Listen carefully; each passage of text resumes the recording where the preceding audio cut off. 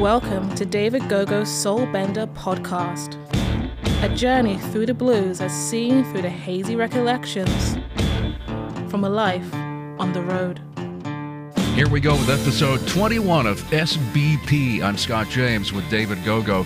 If you're feeling festive and looking for a live Christmas tree this year and you're in the vicinity of Gogo Mountain in Nanaimo, which is an actual Christmas tree farm, you might want to trundle up there and grab a bushy specimen, from the man himself. And you can even take advantage of his Tree Plus a CD offer, which is such a deal I can't even. Or if you'd like to just toss him a couple of shekels online, you can do that at paypal.me/gogoguitar.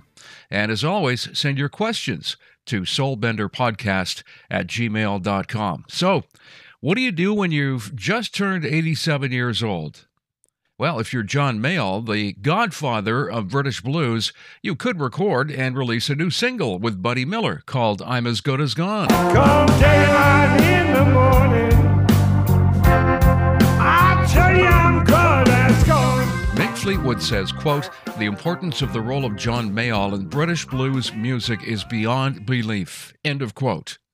And he should know, having co-founded a pretty good blues band called Fleetwood Mac.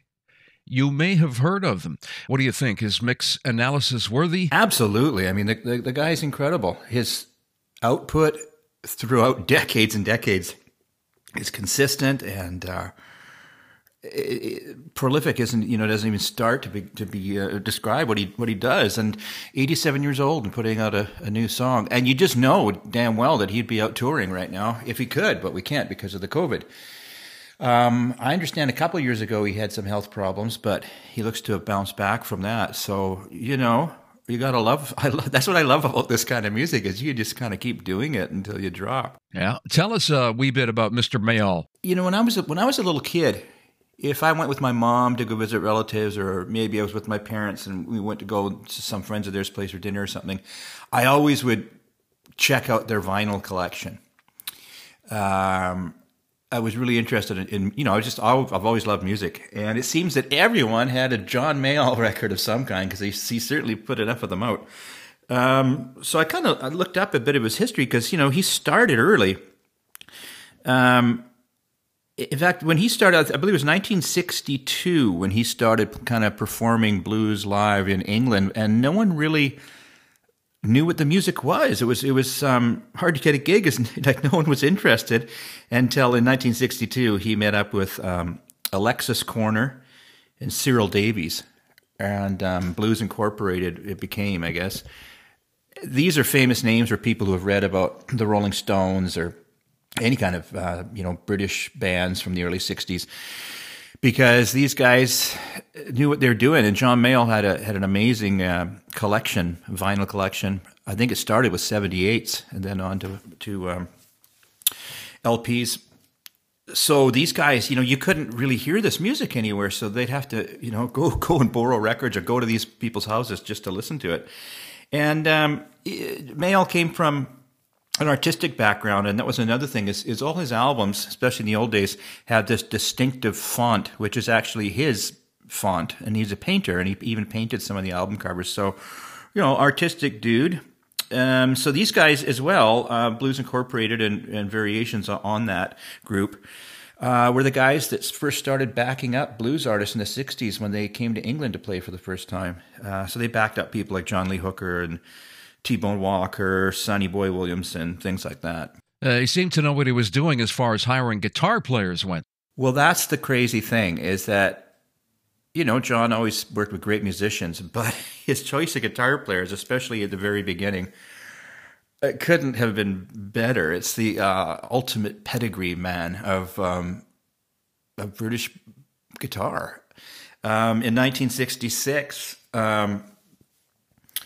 Eric Clapton joined his band, and they recorded only one album together. I think officially the album's called John Mayall's and the Blues Breakers, but it's known as the Beano album because on the front cover there's a photo of the band, and Eric Clapton is reading a comic book called Beano, The Beano, a British comic book.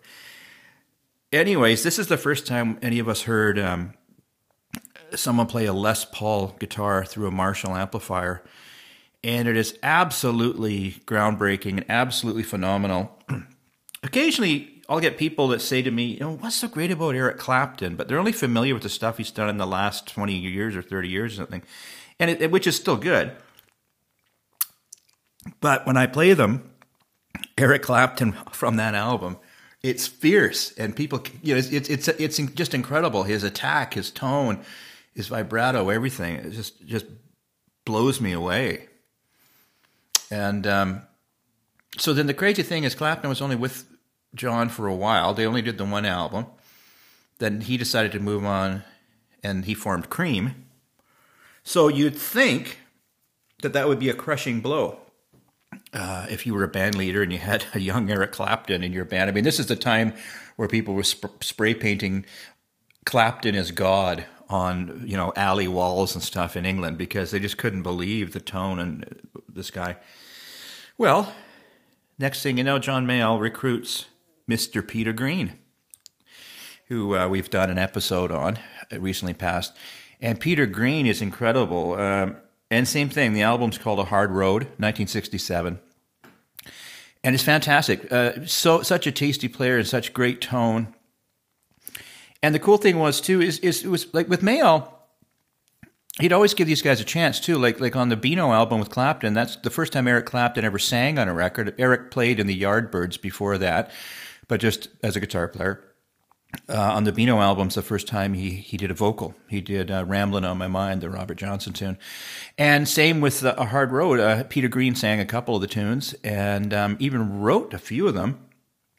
It's really cool. Apparently John Mayall gave Peter Green the advice that Peter Green asked him, how do you write a song? And he said, well, think of a song you like.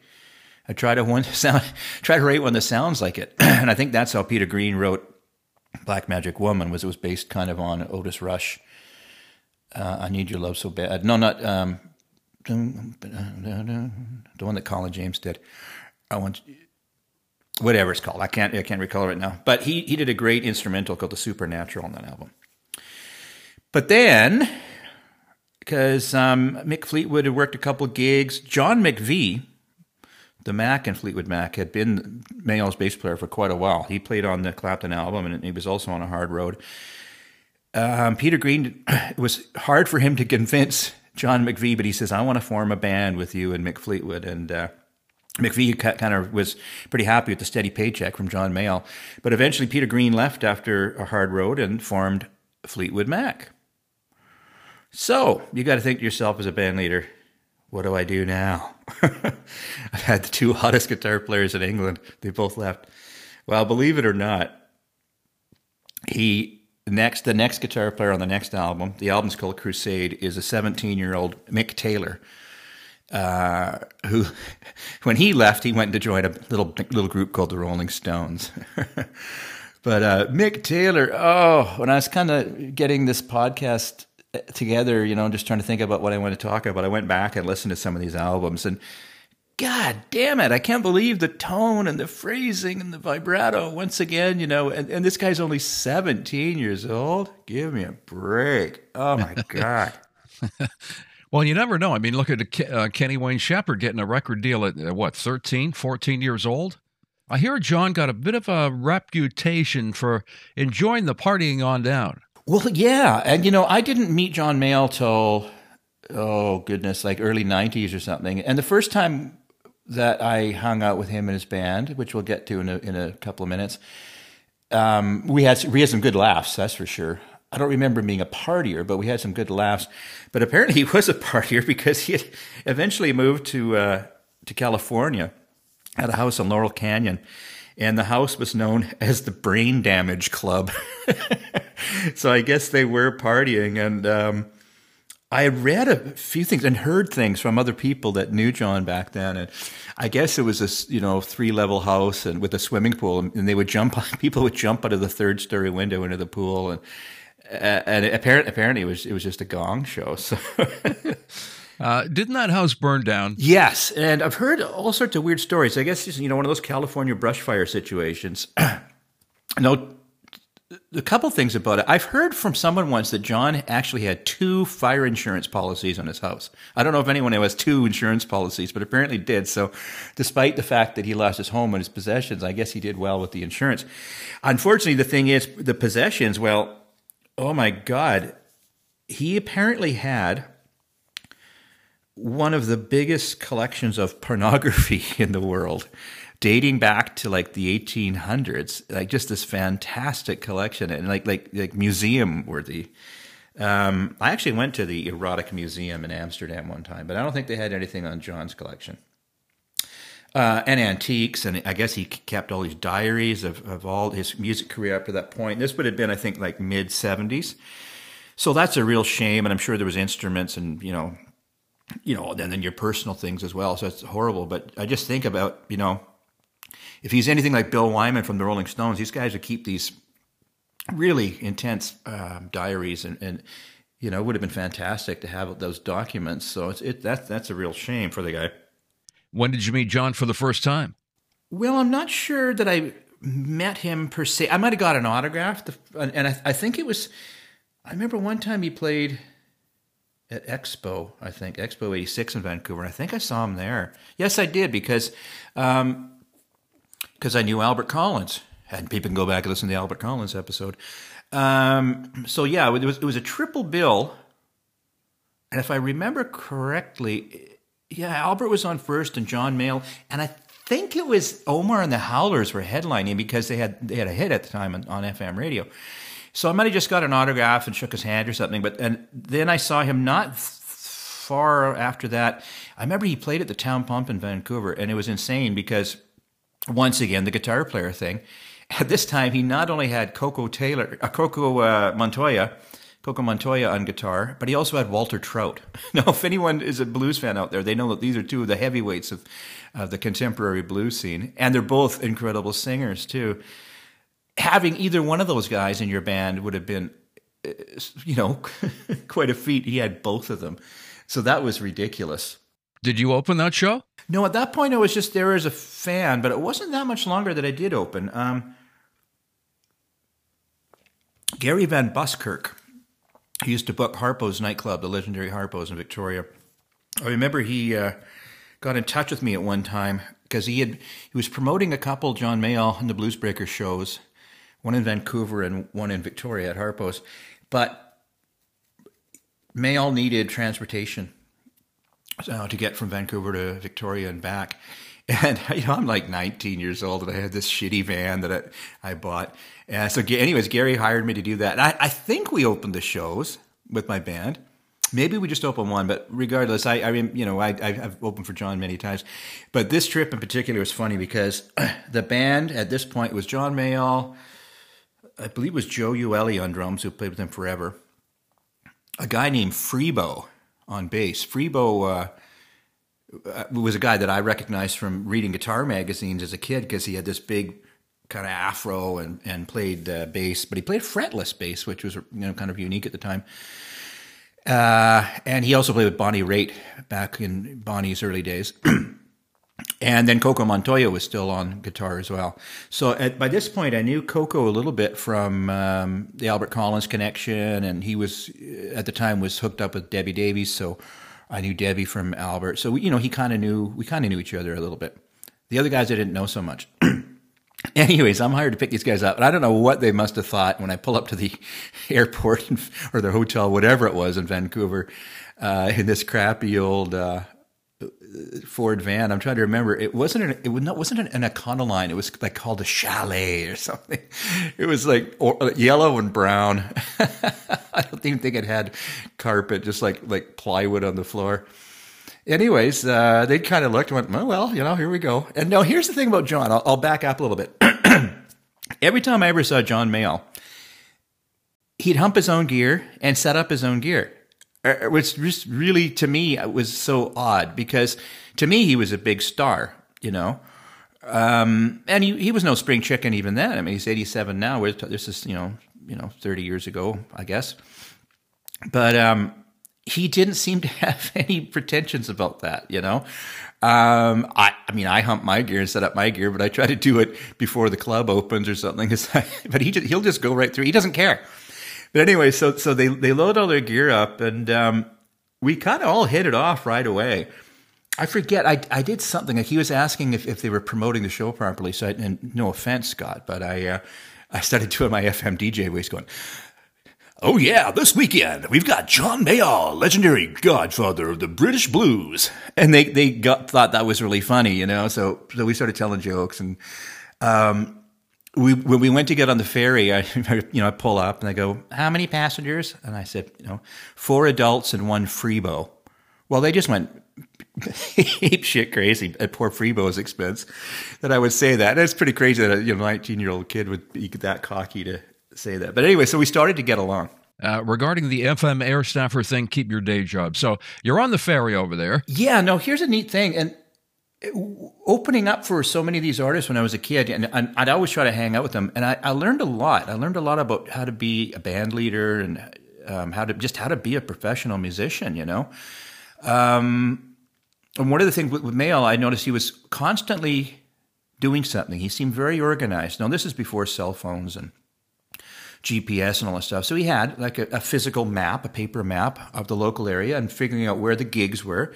And he had like a little piece of paper that with a pen and marked and kind of did a scale, kind of a ruler thing. And he's following this roadmap with this weird little ruler, trying to figure out approximately how long it's going to take to drive to the next gigs. And so he was doing a lot of this pre-production kind of thing, which I really took to heart because I was starting to go out on the road at this time, and we had no idea what we're doing. And like I said, you couldn't just pop in the address of the club in your phone. You had to figure out where the goddamn city was first and how you're going to get there. So it was just interesting learning that. And then so we kind of, I wouldn't say became friends, we kind of let his guard down, and I got to know the other guys.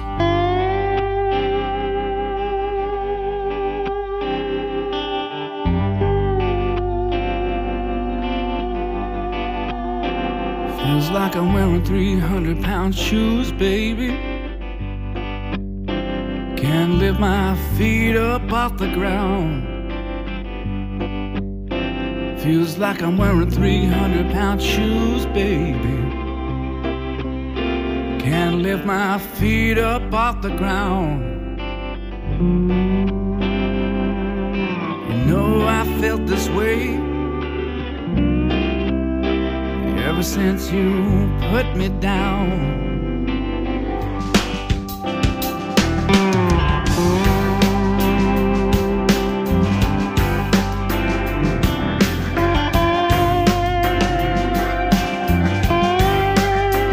Feels like I'm wearing a three-piece lit suit now, baby. I find it so hard to move around. Like I'm wearing a three-piece lit suit now, baby.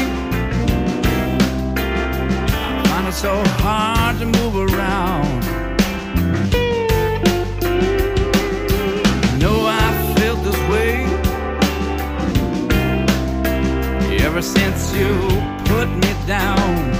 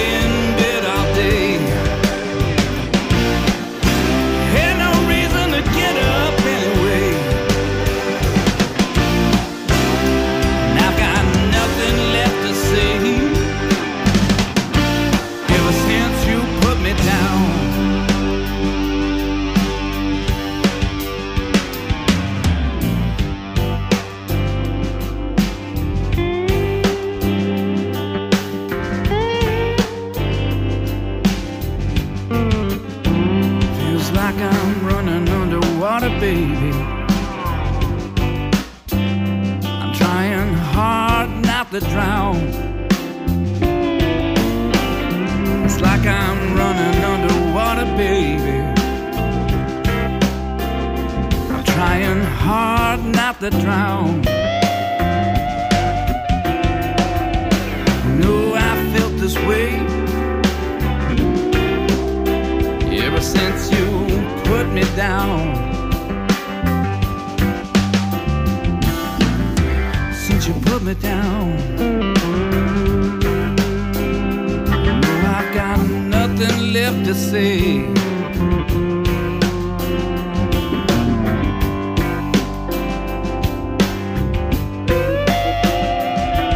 Ever since you put me down.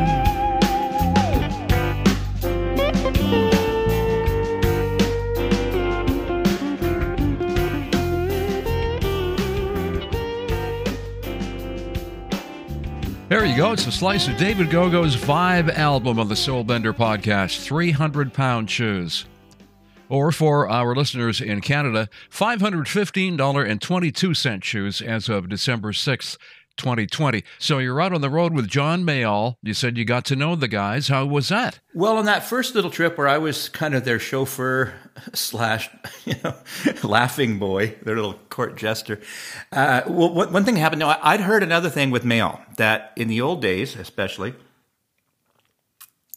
that he would do this crazy thing, kind of a precursor to puppetry of the penis. But I guess if you were a new person in the band, your initiation, once they were comfortable with you, was he would do these weird displays, or I guess you'd be led into his hotel room, which would be completely dark, and then one of the guys would turn the lamp on, and every time they turned the lamp on, John would be completely naked and in a different kind of position with his genitals. And so, they'd flick it on and be like, the brain, and then all of a sudden it'd go dark, and then flick it on again, and ducks in flight. And he would use his genitalia to do this. I mean, yeah, so I remember there was the brain. Well, maybe that was Dutch Mason. But anyways, there was ducks in flight. You can imagine that. Bulldog, which apparently also included his ass. And the other one I remember, which the visual, I don't think you have to be in the room. It was Last Chicken on the Shelf.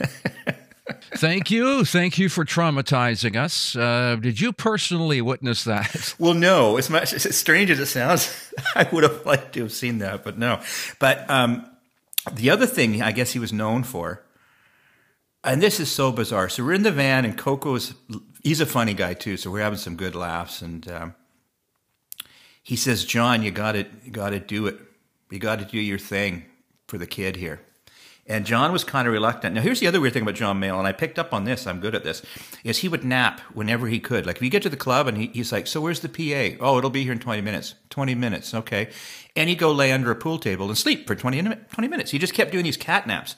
So he was kind of doing that in my van. We had their gear in the back of the van, and there was like maybe a foot of space between the gear and the roof of the van. So he would lay there. He would stretch right out and like kind of sleep. But anyways, he was there and he wasn't sleeping at this time. I guess he was reading or something. And Coco says, you got to do it. And he goes, oh, okay. Now, there used to be a man in France. I think it was the late 1800s, Le Pétomé. And what he did was he actually played theaters and was quite well known. He was a celebrity. In fact, in the movie Blazing Saddles, that's Mel Brooks, one of his characters, is the Governor Le Pétomé. What he would do was he could fart on command. And not only just fart, but like do songs, like imitate things. Like it was an actual act. So he somehow could get air into his ass and then expel it at the rate he wanted to, and he had different tones. So anyways, I guess John can kind of do that because he's in my van and he'd go, the one I remember was jazz fart. So he'd get the cheek of his ass and he'd let this real low kind of long fart go and he'd shake his ass so it had a vibrato like a tenor saxophone, like a jazz, nice velvety tone. And he did this whole display of farting in my van. So Isn't that special? Thank you for traumatizing us yet again. Must have been something to see one of your musical heroes doing stuff like that. Oh, absolutely. I mean, here's a guy I've been listening to for years, and and then I'm just this. It was great. It was fantastic. Okay. And the other times you played with him? Yeah. So John's, because he's been going, playing for so long. He's so well known, and I guess there was a bit of a connection.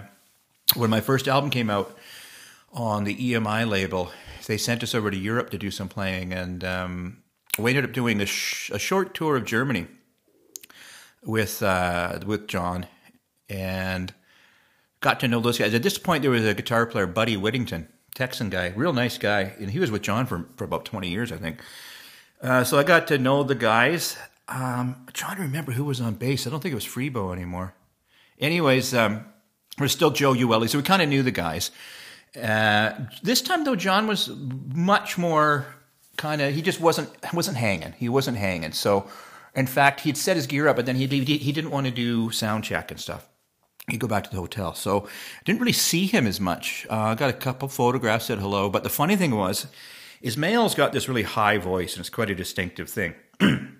So, when the Blues Breakers were doing their sound check, none of them really sang. So I said, hey, you want me to sing just so you can get the monitors going? So then, as a joke, I sang like John Mayall, did my impersonation. So I go, it's a mean old scene. It's a mean old scene. When it comes to double-crossing time. When it comes to double-crossing time. Which is this kind of, it's not really nasal, but it's in your head, this kind of, and that's how John Mayall sounds. And the guys just both fell on the floor laughing, and they go, fuck, can you do that every show? I think we had 4 or 5 shows together. They said, but don't ever tell John, don't ever tell John. And I guess I could tell them now because they don't play with John anymore, but it was pretty funny to get up with the Blues Breakers and pretend to be John Mayall. Have you seen him lately? Well, no, I haven't really. The last time I saw him, I think we were playing the Thunder Bay Blues Festival. This is funny because, like I said, Wilson wasn't hanging as much. And he seemed to get rather abrupt as the years went on. So I remember we landed at Thunder Bay, we're at the airport, and I recognized Buddy Whittington. Well, we recognized each other. Hey, man, how you doing? How you doing? And then Mayall walks up and he goes, and he just ignores me. He just looks right at Buddy and goes, are we ready to go? And Buddy goes, yeah, John, I got the guitars here. Do you remember David Gogo? We played in Germany with him. And he looks at me, and he looks and he goes, as a matter of fact, I do. And that was it. Which is so bizarre. And then another time was Constance Bay, Ontario, my home away from home.